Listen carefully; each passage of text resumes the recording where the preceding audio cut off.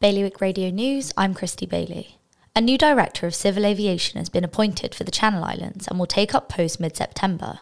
Mr John Nicholas will be taking up the Pan-Island role, covering Jersey, Guernsey and Alderney. The role comprises regulatory responsibilities for Channel Islands-controlled airspace, including legal powers that cover regulation of the 3 airports and oversight of aviation security.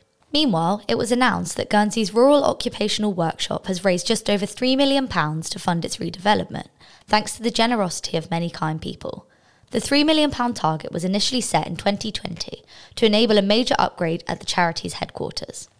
And Fort Regent's soft play area and the active gym will remain open for at least a further 3 months, as delays with the construction of the new active gym at Springfield mean that the new facility will not be able to open in September as was originally expected. For more on all these stories, visit bailiwickexpress.com. The weather this morning will be mainly sunny, but rather hazy at times. High tide is just before 10 p.m. tonight. Bailiwick Radio News.